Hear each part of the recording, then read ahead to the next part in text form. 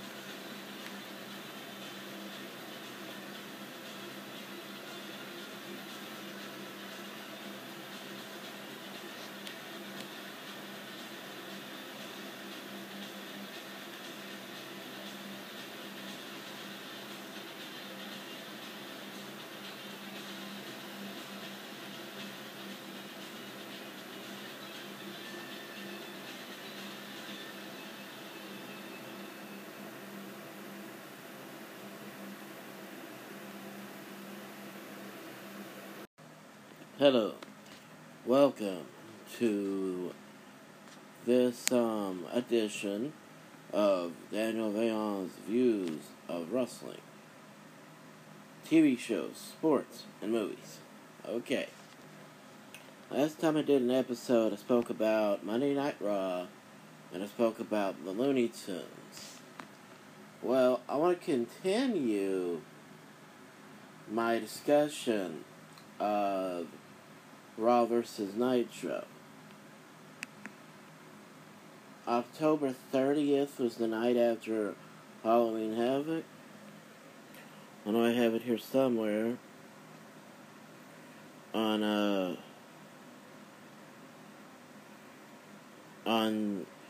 the internet.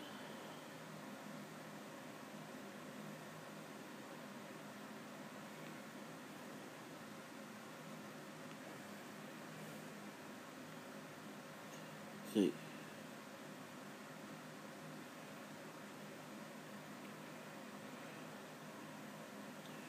Yeah.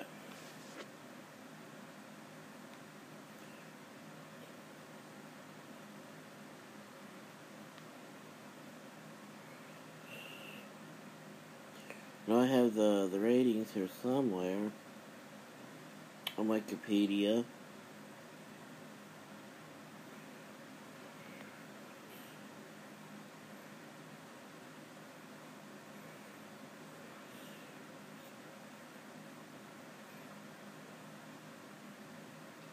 Now I got it. All the way at the bottom. October 30th, 1995. Nitro won by a .2 rating. 2.3. And we talk about it. We talk about the two shows like I usually do. And thank you to the people who listen. Not only is it fun, but it's encouraging at the same time.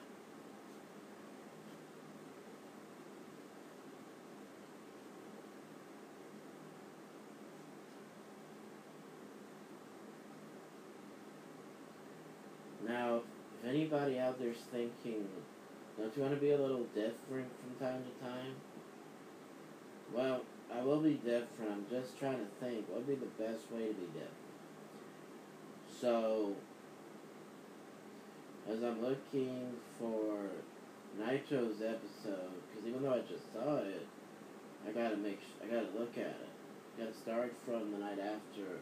I'm gonna be talking about two Nitro episodes in this episode.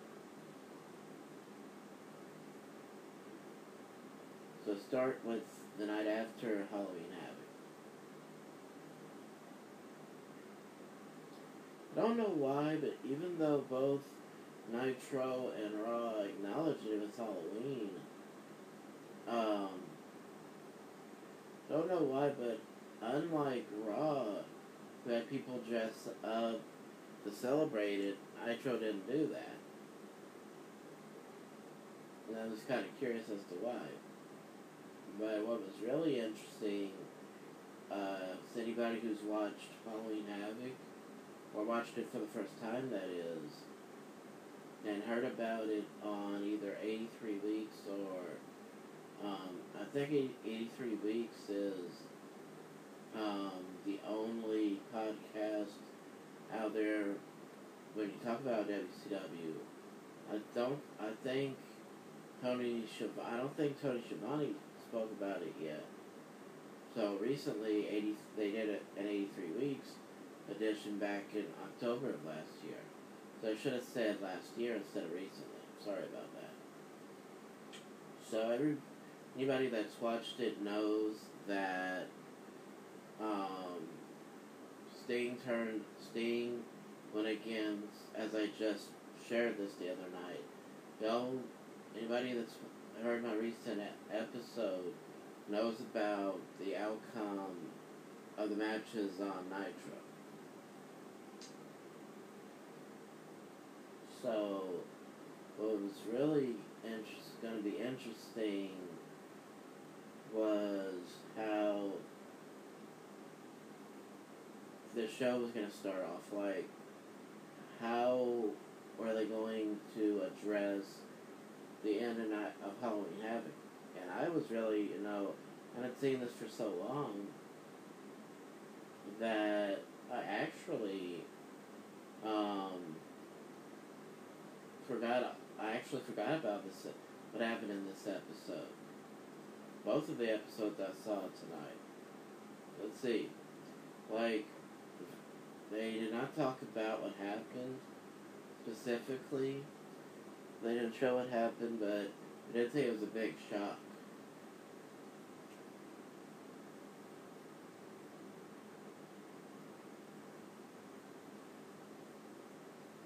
They said it was a big shock in the main event.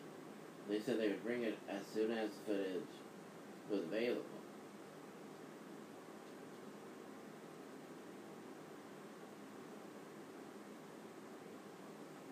He said that picture or video was going to speak volumes. and they go to the first match with Sergeant Craig Pittman against Eddie Guerrero. Eddie Guerrero, I think, came off the middle rope with a roll up, and at first he was using his hand as leverage against the mat. Then he hooked both legs with both of his arms to get the pinfall victory. By the way, the finisher that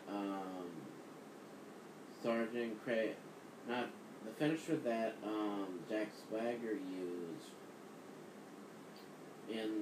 used to use was of course, gut-wrench powerbomb.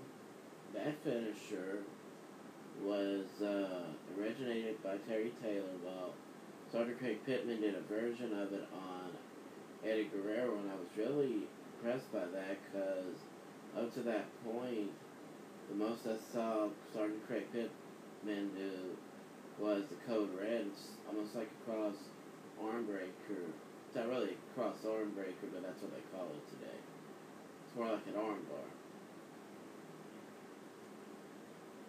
The first match is Goldust beating Savio Vega.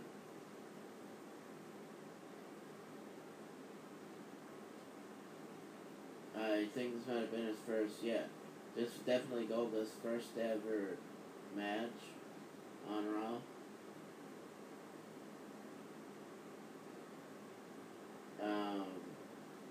And they had first segment of the night was Michael Hayes as Doc Hendricks. He dressed himself in orange paint and black paint. By the way, Sting was somebody he helped a lot, so I don't want to sound ridiculous, but it almost sounds like you drew inspiration from Sting right here in how to dress up. Because outside of face paint, he was dressed in regular coat, blue shirt. So, he had a regular suit on. Let's see, putting to the,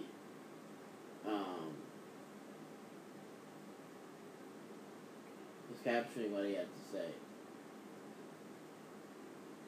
Yeah, he was talking about the main event at Survivor Series, and the advertisement was Milton Bradley's Karate Fighters.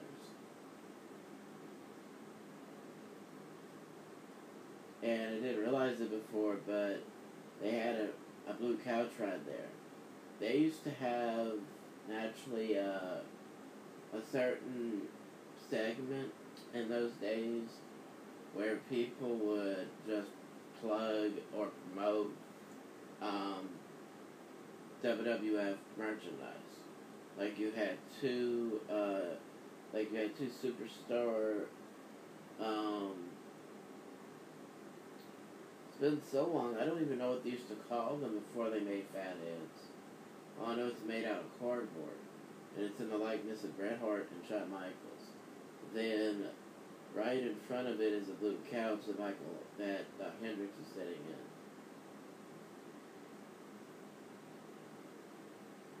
So, I didn't even know this. Diesel went against Bret Hart twice, and before this, and both times, it was caused by outside interference, the match ending. So that's why they had no time limits and no disqualification added.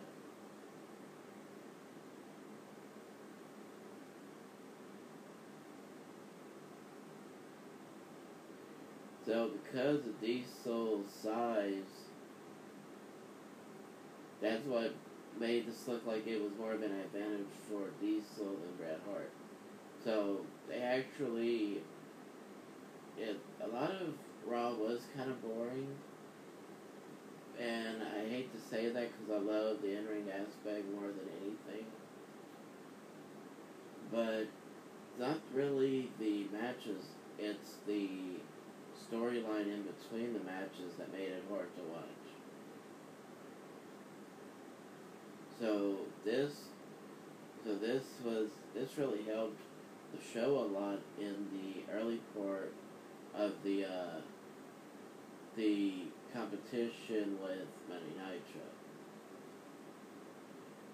And there'll also be no timeout. I don't know why they added no timeout, but anyway. He said, what is that up to? Means we've got to have a winner. He said his only question is, where will the loyalties of the fans lie? And because at the time, they both were two of the most popular stars of all time, of the company. Middle of that, by the way, they were going to have an Intercontinental title match between winner of the Battle Royal the week before, Owen Hart, and the new champion, Razor Ramon. There was some type of commotion in the back, in the locker room. They showed a picture promoting the main event, or the title. Showed it had something to do with Razor and Owen. And here's Razor talking to the kid, 1-2-3 kid. And the 1-2-3 kid's gotta calm him down. He said, we could have done it right here and now.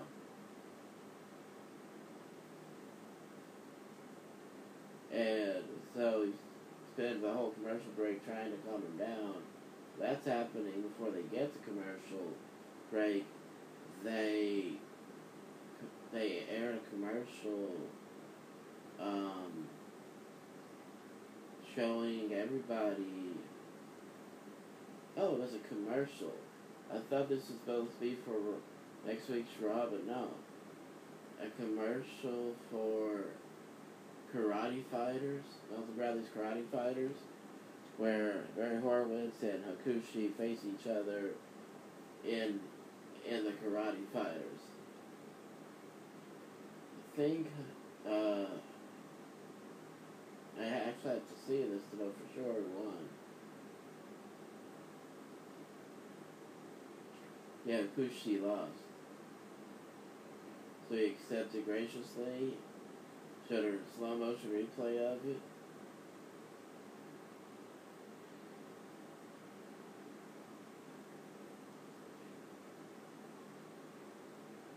Then Hakushi challenged him to 2 out of 3 2 out of 3 shot, and he said okay. So yes, guys. So they started, and then they went back to the ringside. Marty Jannetty beat Joe Gorgon next.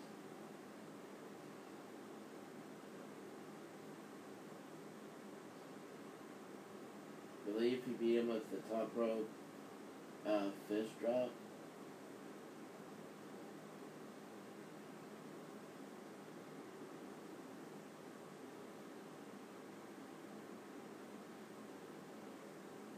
Yeah, fist drop, 2, 3. Even hook the leg to secure the victory.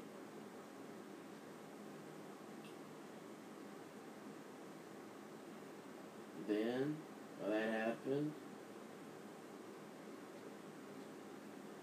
that was happening. First, the pinfall victory for Eddie Guerrero, of course.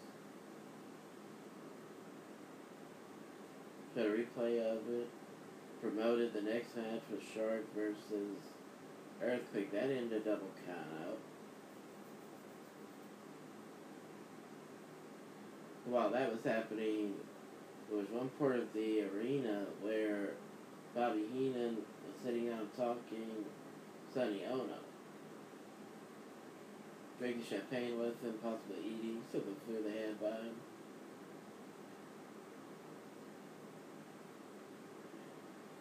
There's definitely some interesting segments for Nitro.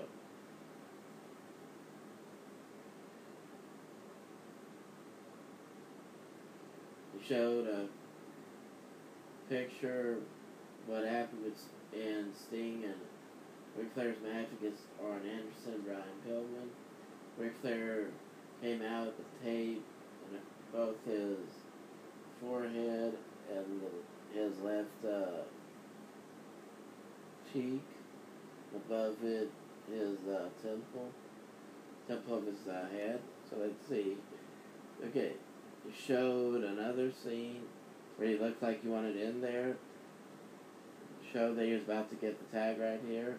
And the next picture was double team from Orn and Rick, and then Orn holding Sting up for Ric Flair to pound on him with some rights and lefts. Showing two different sides, two different angles they show it. They show him tearing it off. Slowly tearing it off, by the way, in this angle of the picture.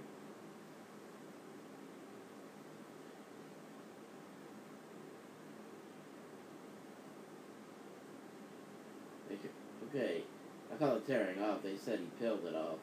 Probably peeled is a better word for it.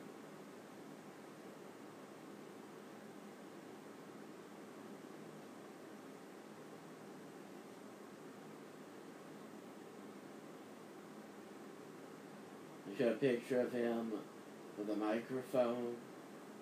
There they bring him out. And the real selling point right here was Orn Anderson saying that anytime you go around any of the fans, they would automatically want to know when are you going to put the horsemen back together. And the first thing they would say, that's the first thing they would ask him, when are you going to put the four horsemen back together? And he would put the four sign up and said, we're going to put this back together. And after a few minutes he said, we find ourselves going back to that familiar cramp. Soon we'll have four, and you know what that means. And then he said to Sting, you got nothing to be ashamed of. You lasted 10 minutes with us. You're more man than we thought. He said, and so I don't really remember what Ric Flair said to end the promo. But being that Raw was pre-taped, that's probably why they had a promo of all three men. Because they figured it would help with their ratings.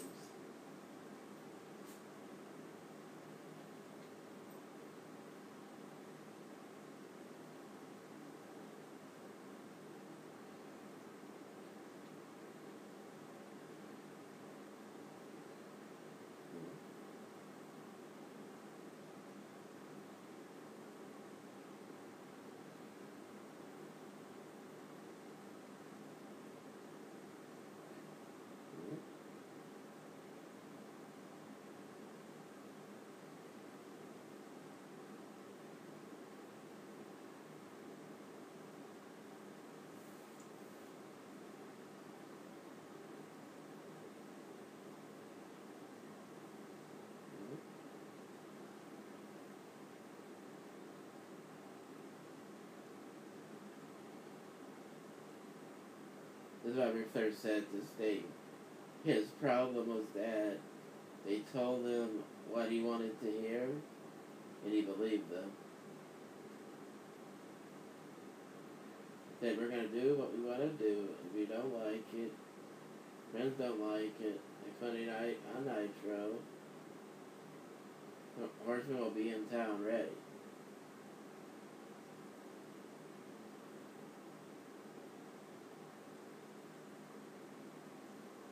And telling him they're not afraid, they're not afraid of him or his friends because they're ready for him. So the next match, Sabu versus Disco Inferno, he won with I'm not really sure how did it. They jumped. Sabu jumped over he was in the apron. Over the ropes into a leg drop, connected the leg drop, and he got the pinfall in. Had Disco Inferno not moved out of the way when he was on top of the table, Sabu might have gotten they might have reversed the decision if it wasn't for him moving out of the way. Because Sabu was gonna do like he's gonna do like a kind of fine where he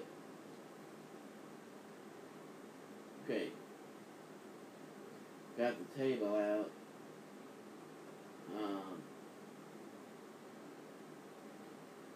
Like after a while of writing on a notebook, my hands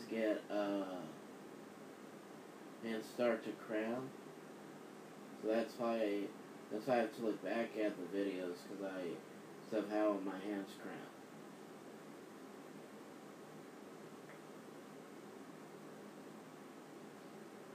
I want to see what he goes for. I know it's a suicide dive. No, he just dropped his head right there. It's almost like a senton onto the table. I'm actually surprised it didn't break.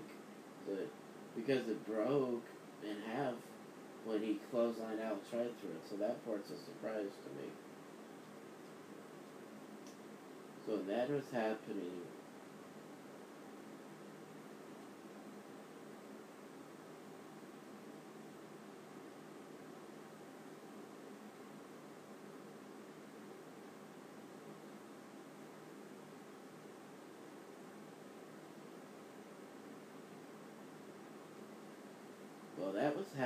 before they even got to the third part, Cornette was whining about how the stipulation that there was in what the technicality and the stipulation of Innerhouse's main event was that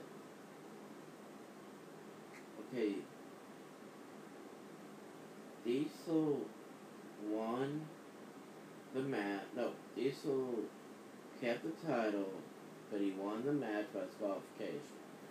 Because of the technicality of the stipulation, Cornette said that Bulldog should be champion, going against his brother-in-law, Bret Hart.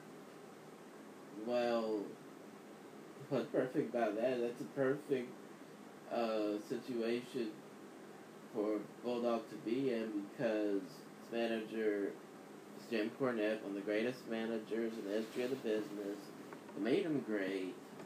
Anybody who's seen Jim Cornette's managing is that he's the type of person he wants just to get the crowd to want to see his men have what they don't deserve, but he claims they deserve.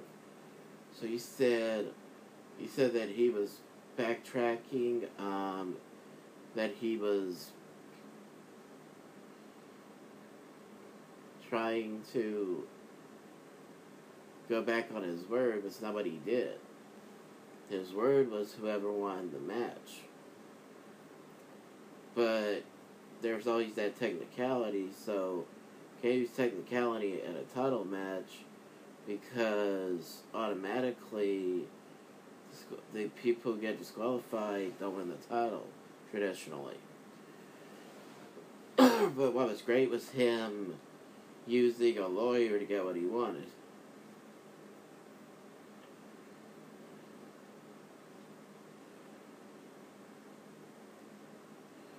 And somehow Bulldog thought that he was a better wrestler than Marty Jannetty. So he said, "You're not in the same class or the same caliber as me." Then he was threatening him. Said he's gonna drop him.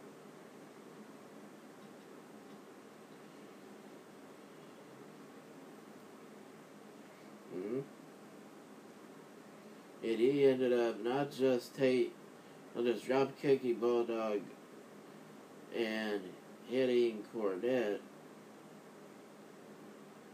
He even hit Cornette with an elbow, corkscrew elbow, as a matter of fact. And there was the lawyer standing there, and he was like, just hold on. Clarence Mason. He was like, hold on.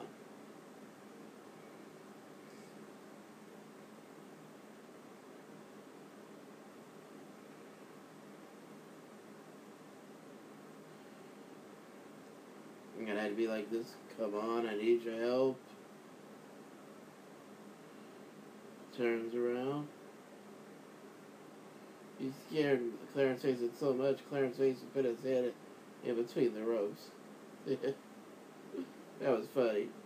All for Marty just to walk away to show that he's got nothing. Okay, next match was a tag team match. Smoking Guns. Not sure who they're going against.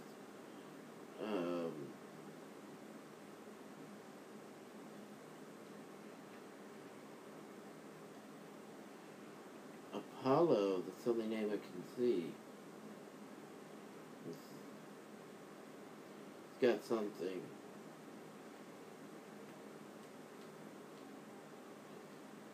So,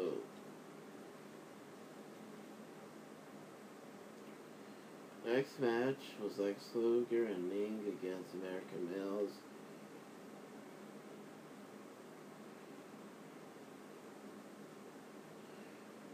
Ming got in there when Jimmy Hart had climbed up on the apron on the ropes to distract the referee. I think it was Nick Patrick. Ming got in there, super kicked Scotty Riggs. Then he kicks Marcus Bagwell in the back of the neck. Leads to Luger, pick him up by the head, helping up to his feet. They put him up on his shoulders for the torture rack to get the win. That was the final match for Nitro.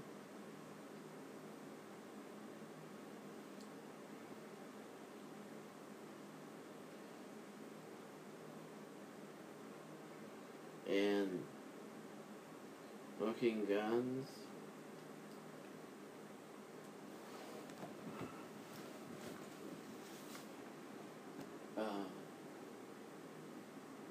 Beat Otis, Apollo, and Scott D'Amore.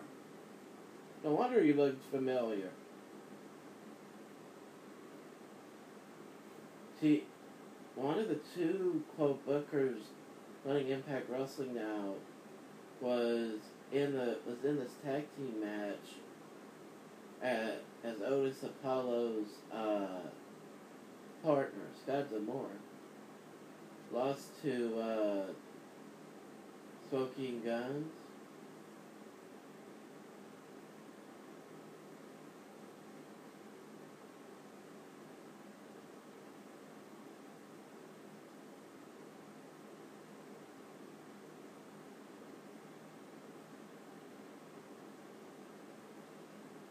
Yeah, it's a sidewalk slam, top rope leg drop combination.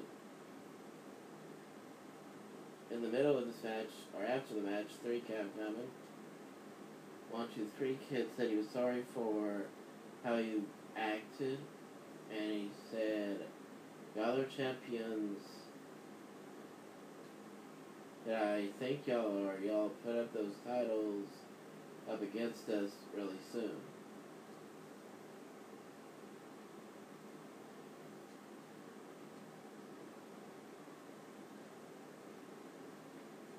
Then Razor Ramon kept the Intercontinental title by disqualification when Yokozuna came out. Former tag team partner of Owen Hart, by the way, hits Razor with a clothesline, then with a leg drop. Only person that could help Razor Ramon was, I believe, Ahmed Johnson. We hit him with hit Yokozuna with a body slam.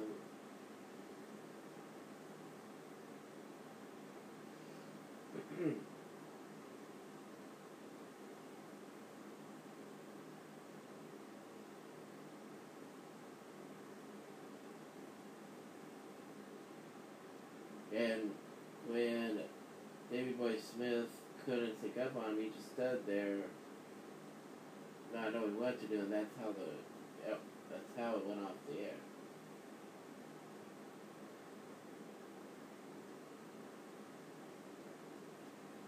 Before I talk about Raw from the next week,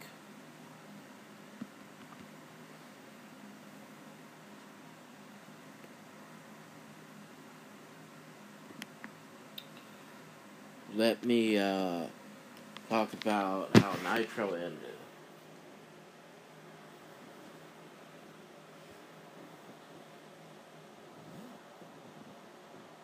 Because of WrestleMania's sponsor being Snickers again, recently they've been showing the new almond Snickers peanut butter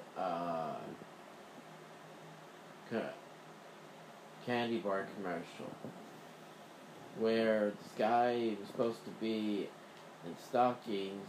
Let me state that. Supposed to wear stockings that cover your identity, but what does he do? He wears the one that has a net on it, and you can see you can see exactly what he looks like. Hilarious. His high school teacher noticed him from across the street on the sidewalk.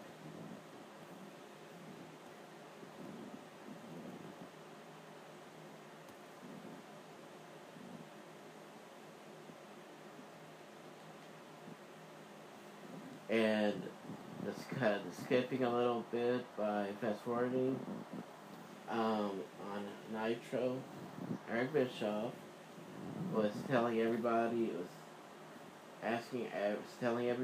was trick or treating to be careful on the streets.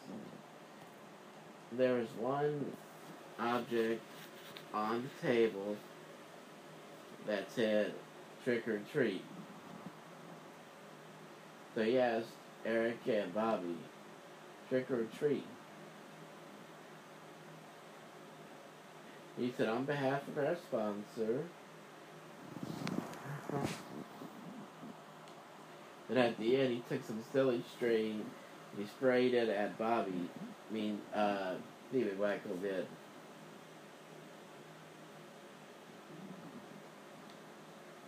Some of it fell on Bischoff's wrist.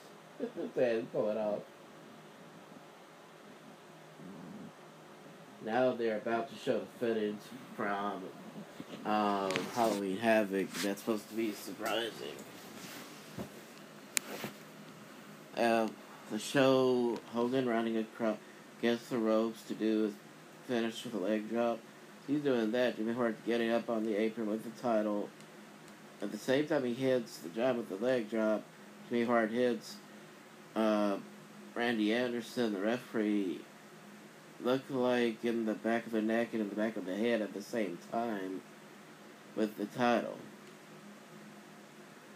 He gets off right away, so Hogan won't suspect him. And he looks around and he's like, what happened?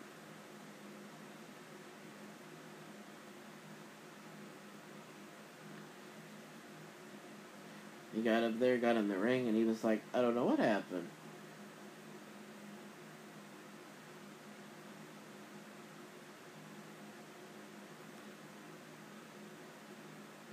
Then the Giant pretended to still be out. He put his head back.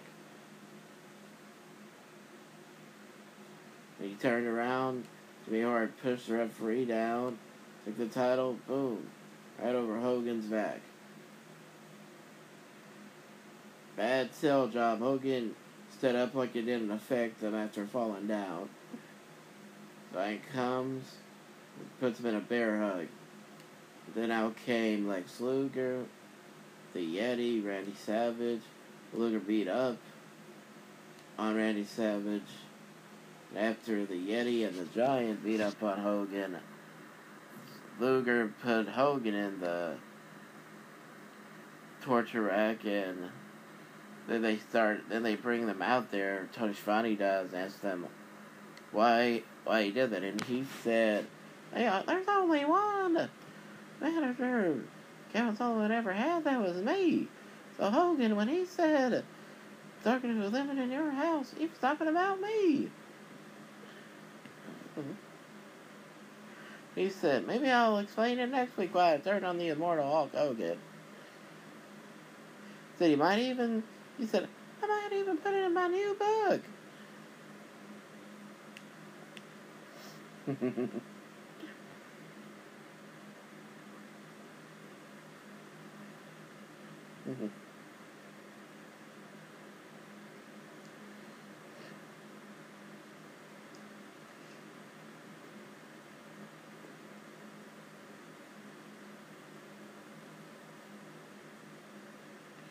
And he said that Sullivan may be his past, but his future he could see as the Giant and Lex Luger. And I really would be curious to know what he thinks of not just Lex Luger's career altogether, but what he thinks of the Big Show's progression from the Giant to becoming the Big Show. I'd be curious to know what he thought of that.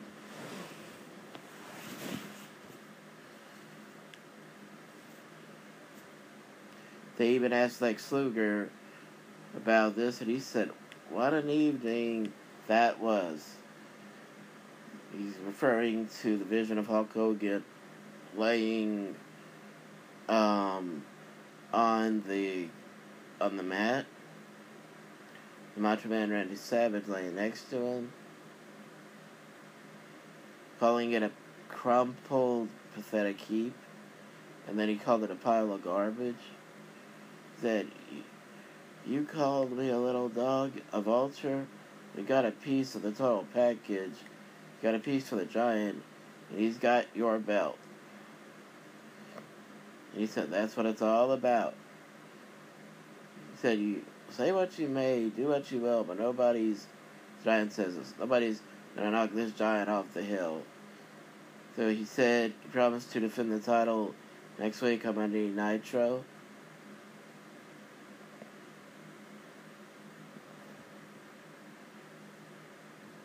And what I still can't get over who they got to be the opponent.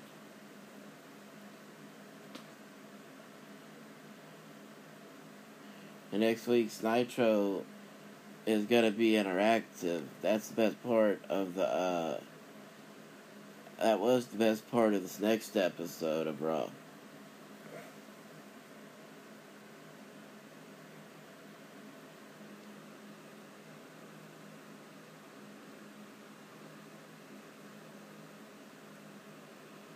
They did hotline numbers back in those days, left and right, but what was great about WCW was a lot of times they were interactive with it, but most of the time their hotline numbers were just to share inside scoop on things that you might not have heard of, unless of course it was something that happened in the WWF that they wanted to expose.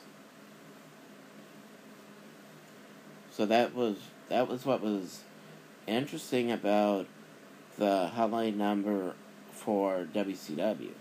What was interesting about the hotline number for WWF was using it to ask the fans what they thought about things that are happening in society, like the O.J. Simpson trial.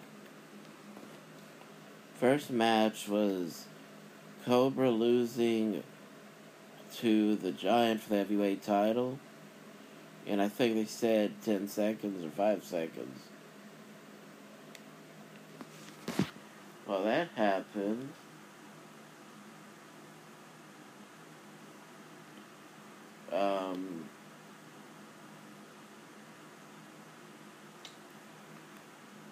British Bulldog beat Marty Jannetty, I believe, with the running power slam.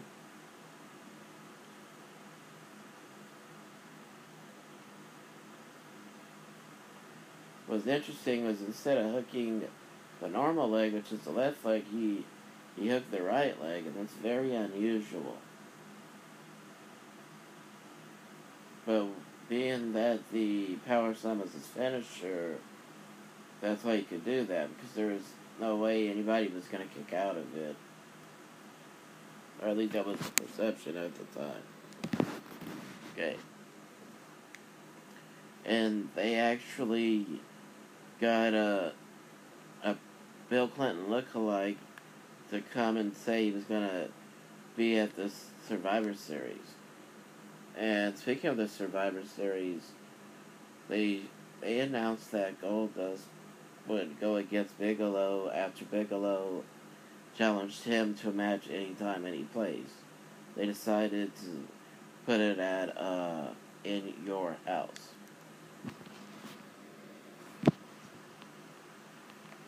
And Jimmy Hart went against the Renegade, of course. No, not Jimmy Hart, Kevin Sullivan. And that is about the only thing I actually could remember, because I remember thinking how, actually I had a different memory. I thought when he threw the water in Renegade's face that the paint came off. So this does make more sense that he threw the water in his face and he wiped off the paint with his towel. After that, because the whole purpose of the Renegade character was to be like the Ultimate Warrior, after throwing the water in his face and painting him up, they just decided they didn't know what else to do with them. So it was a mistake on their part to take the face paint off of him. It was a bigger mistake to not think of repackaging him. That was the biggest mistake they made. Okay, they showed, before the second match, they showed how Hogan and Savage were in Venice Beach, California, and they were wearing black clothes. And this was like second, I don't know why, but Hogan didn't. Either he shaved off his mustache, or he didn't regrow it yet. So we're talking about being on the dark side. You understood why. Because of what happened with Kevin Sullivan.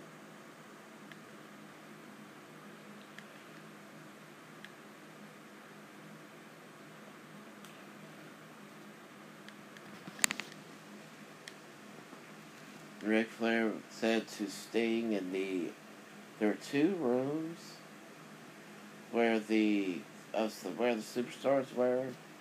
By the way, while the second match happened, Henry Godwinn beat Terry Richards, a.k.a. Rhino, and Triple H knocked him out from the back and threw his own bucket of slop on him just to embarrass him. Then they were doing some more Karate Fighters commercials, or they were doing some more commercials for Survivor Series.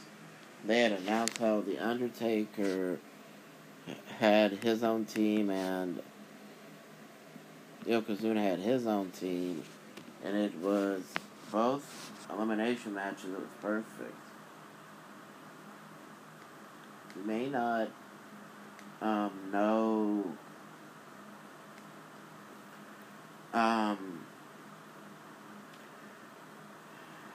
oh, I see now.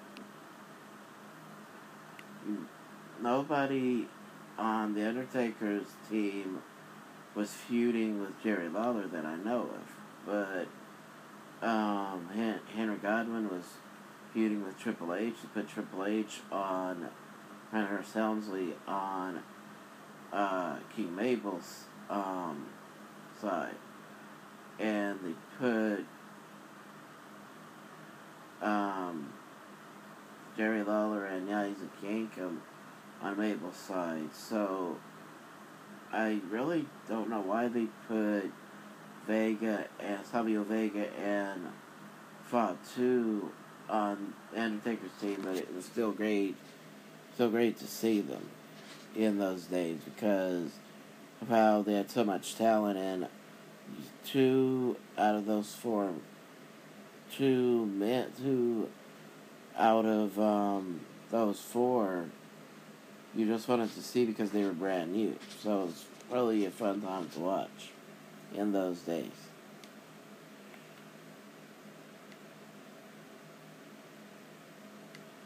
Okay. And the next match is Kama against Tony. I can't really see what his name is. I'd have to. Tony Roy. Okay. Beat Tony Roy with a simple right hand.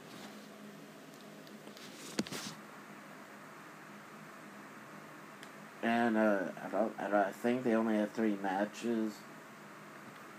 No, they did have 4. Good. Eddie Guerrero. I think he might have just jumped off over the top rope on the apron and hit Chris Benoit with crossbody press. And the referee didn't see Chris Benoit's legs. So,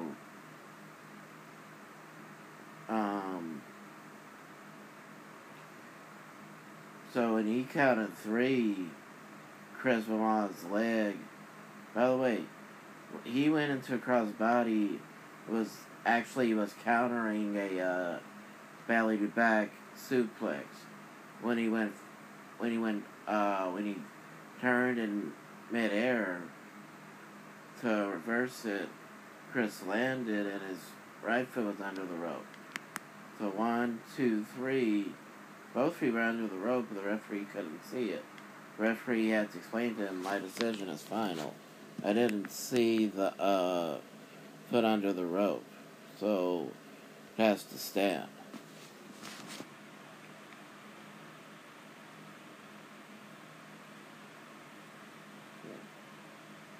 So they show Sting in the back with Tony Schiavone asking the fans to vote for him.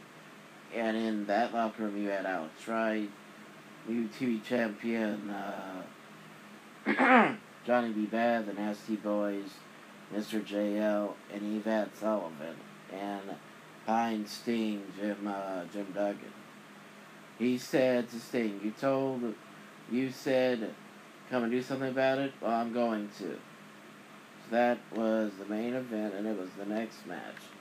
Sting won with the Scorpion Deathlock. What I'm still amazed at is how all those men, including Jim Duggan, couldn't keep him off of Ric Flair. As a matter of fact, they got him off of Ric Flair, then he went back and slapped the Scorpion Deathlock on him again. And it was actually Luger that got him off the second time, and Jim Duggan put his hands up like, what did he say to get you to stop that we couldn't say? So it's really interesting stuff. What I actually think was a stupid booking decision in the main event, the only thing the referee saw was Barry Horowitz, who was, by the way, not part of the match, take a chair from Jerry Lawler and almost hit him with it. You didn't even see him use it, but he disqualified him. That was a really bad booking decision. Not as bad as when John Cena beat CM Punk with the German suplex, and they said that John Cena can't win the title because his shoulders were on the mat, and his shoulders were clearly up. So that not as bad as that, but it's still pretty bad. So Lawler and Isaac Yankem win.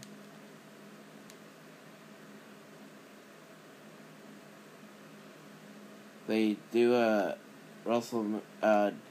worldwide, I think they call it a world tour de force. That's they were showing promotions for that, and then they said it's going to stop November 19th at the Survivor Series.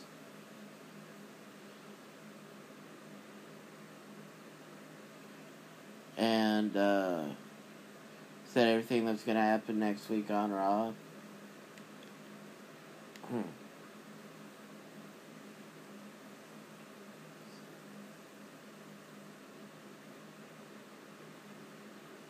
Said that next week be a face-to-face meeting between Diesel and Bret Hart, and also Ahmed Johnson's debut. And then they said in 30 seconds they'd be back to show a preview of next week's Raw.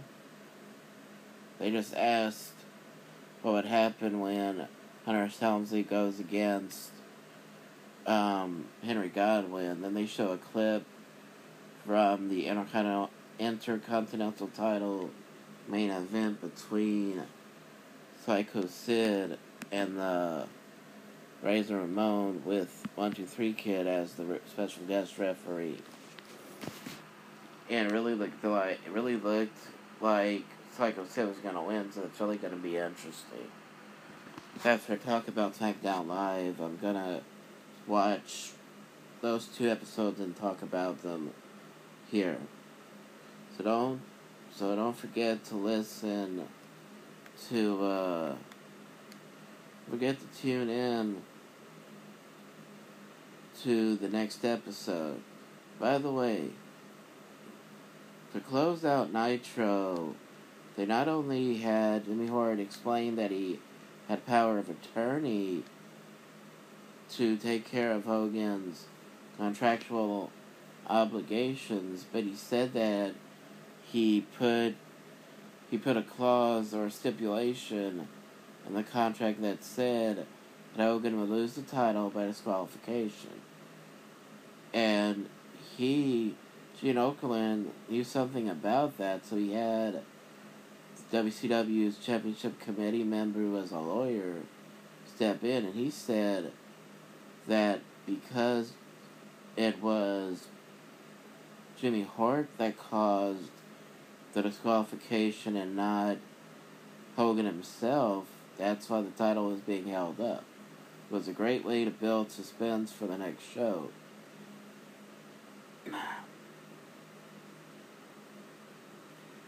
So, that's going to be my next episode. It's going to be talking about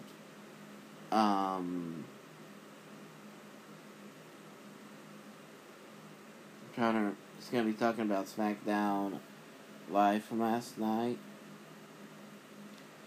and talking about Raw versus Nitro.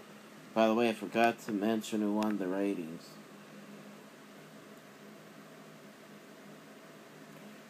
November 6th. October 30th, it's November 6th. Raw actually beat Nitro 2.6 to 2 even. So, that is actually a surprise. Right there.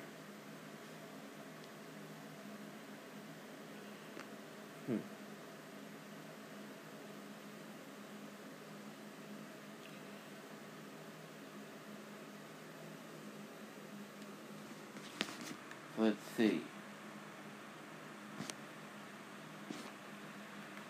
Okay. Like I said, I didn't see any of this. Well, I know I said it's November 13th. So, 13th, the 20th, and then talk about the next pay-per-view. So I'll be talking about that, and then the pay-per-view after it. But first talk about the latest SmackDown Live episode. Thank you and goodbye. The podcast you just heard was made using Anchor. Ever thought about making your own podcast? Anchor makes it really easy for anyone to get started. It's a one-stop shop for recording, hosting, and distributing podcasts. Best of all, it's 100% free. Sign up now at anchor.fm/new. That's anchor.fm/new to get started.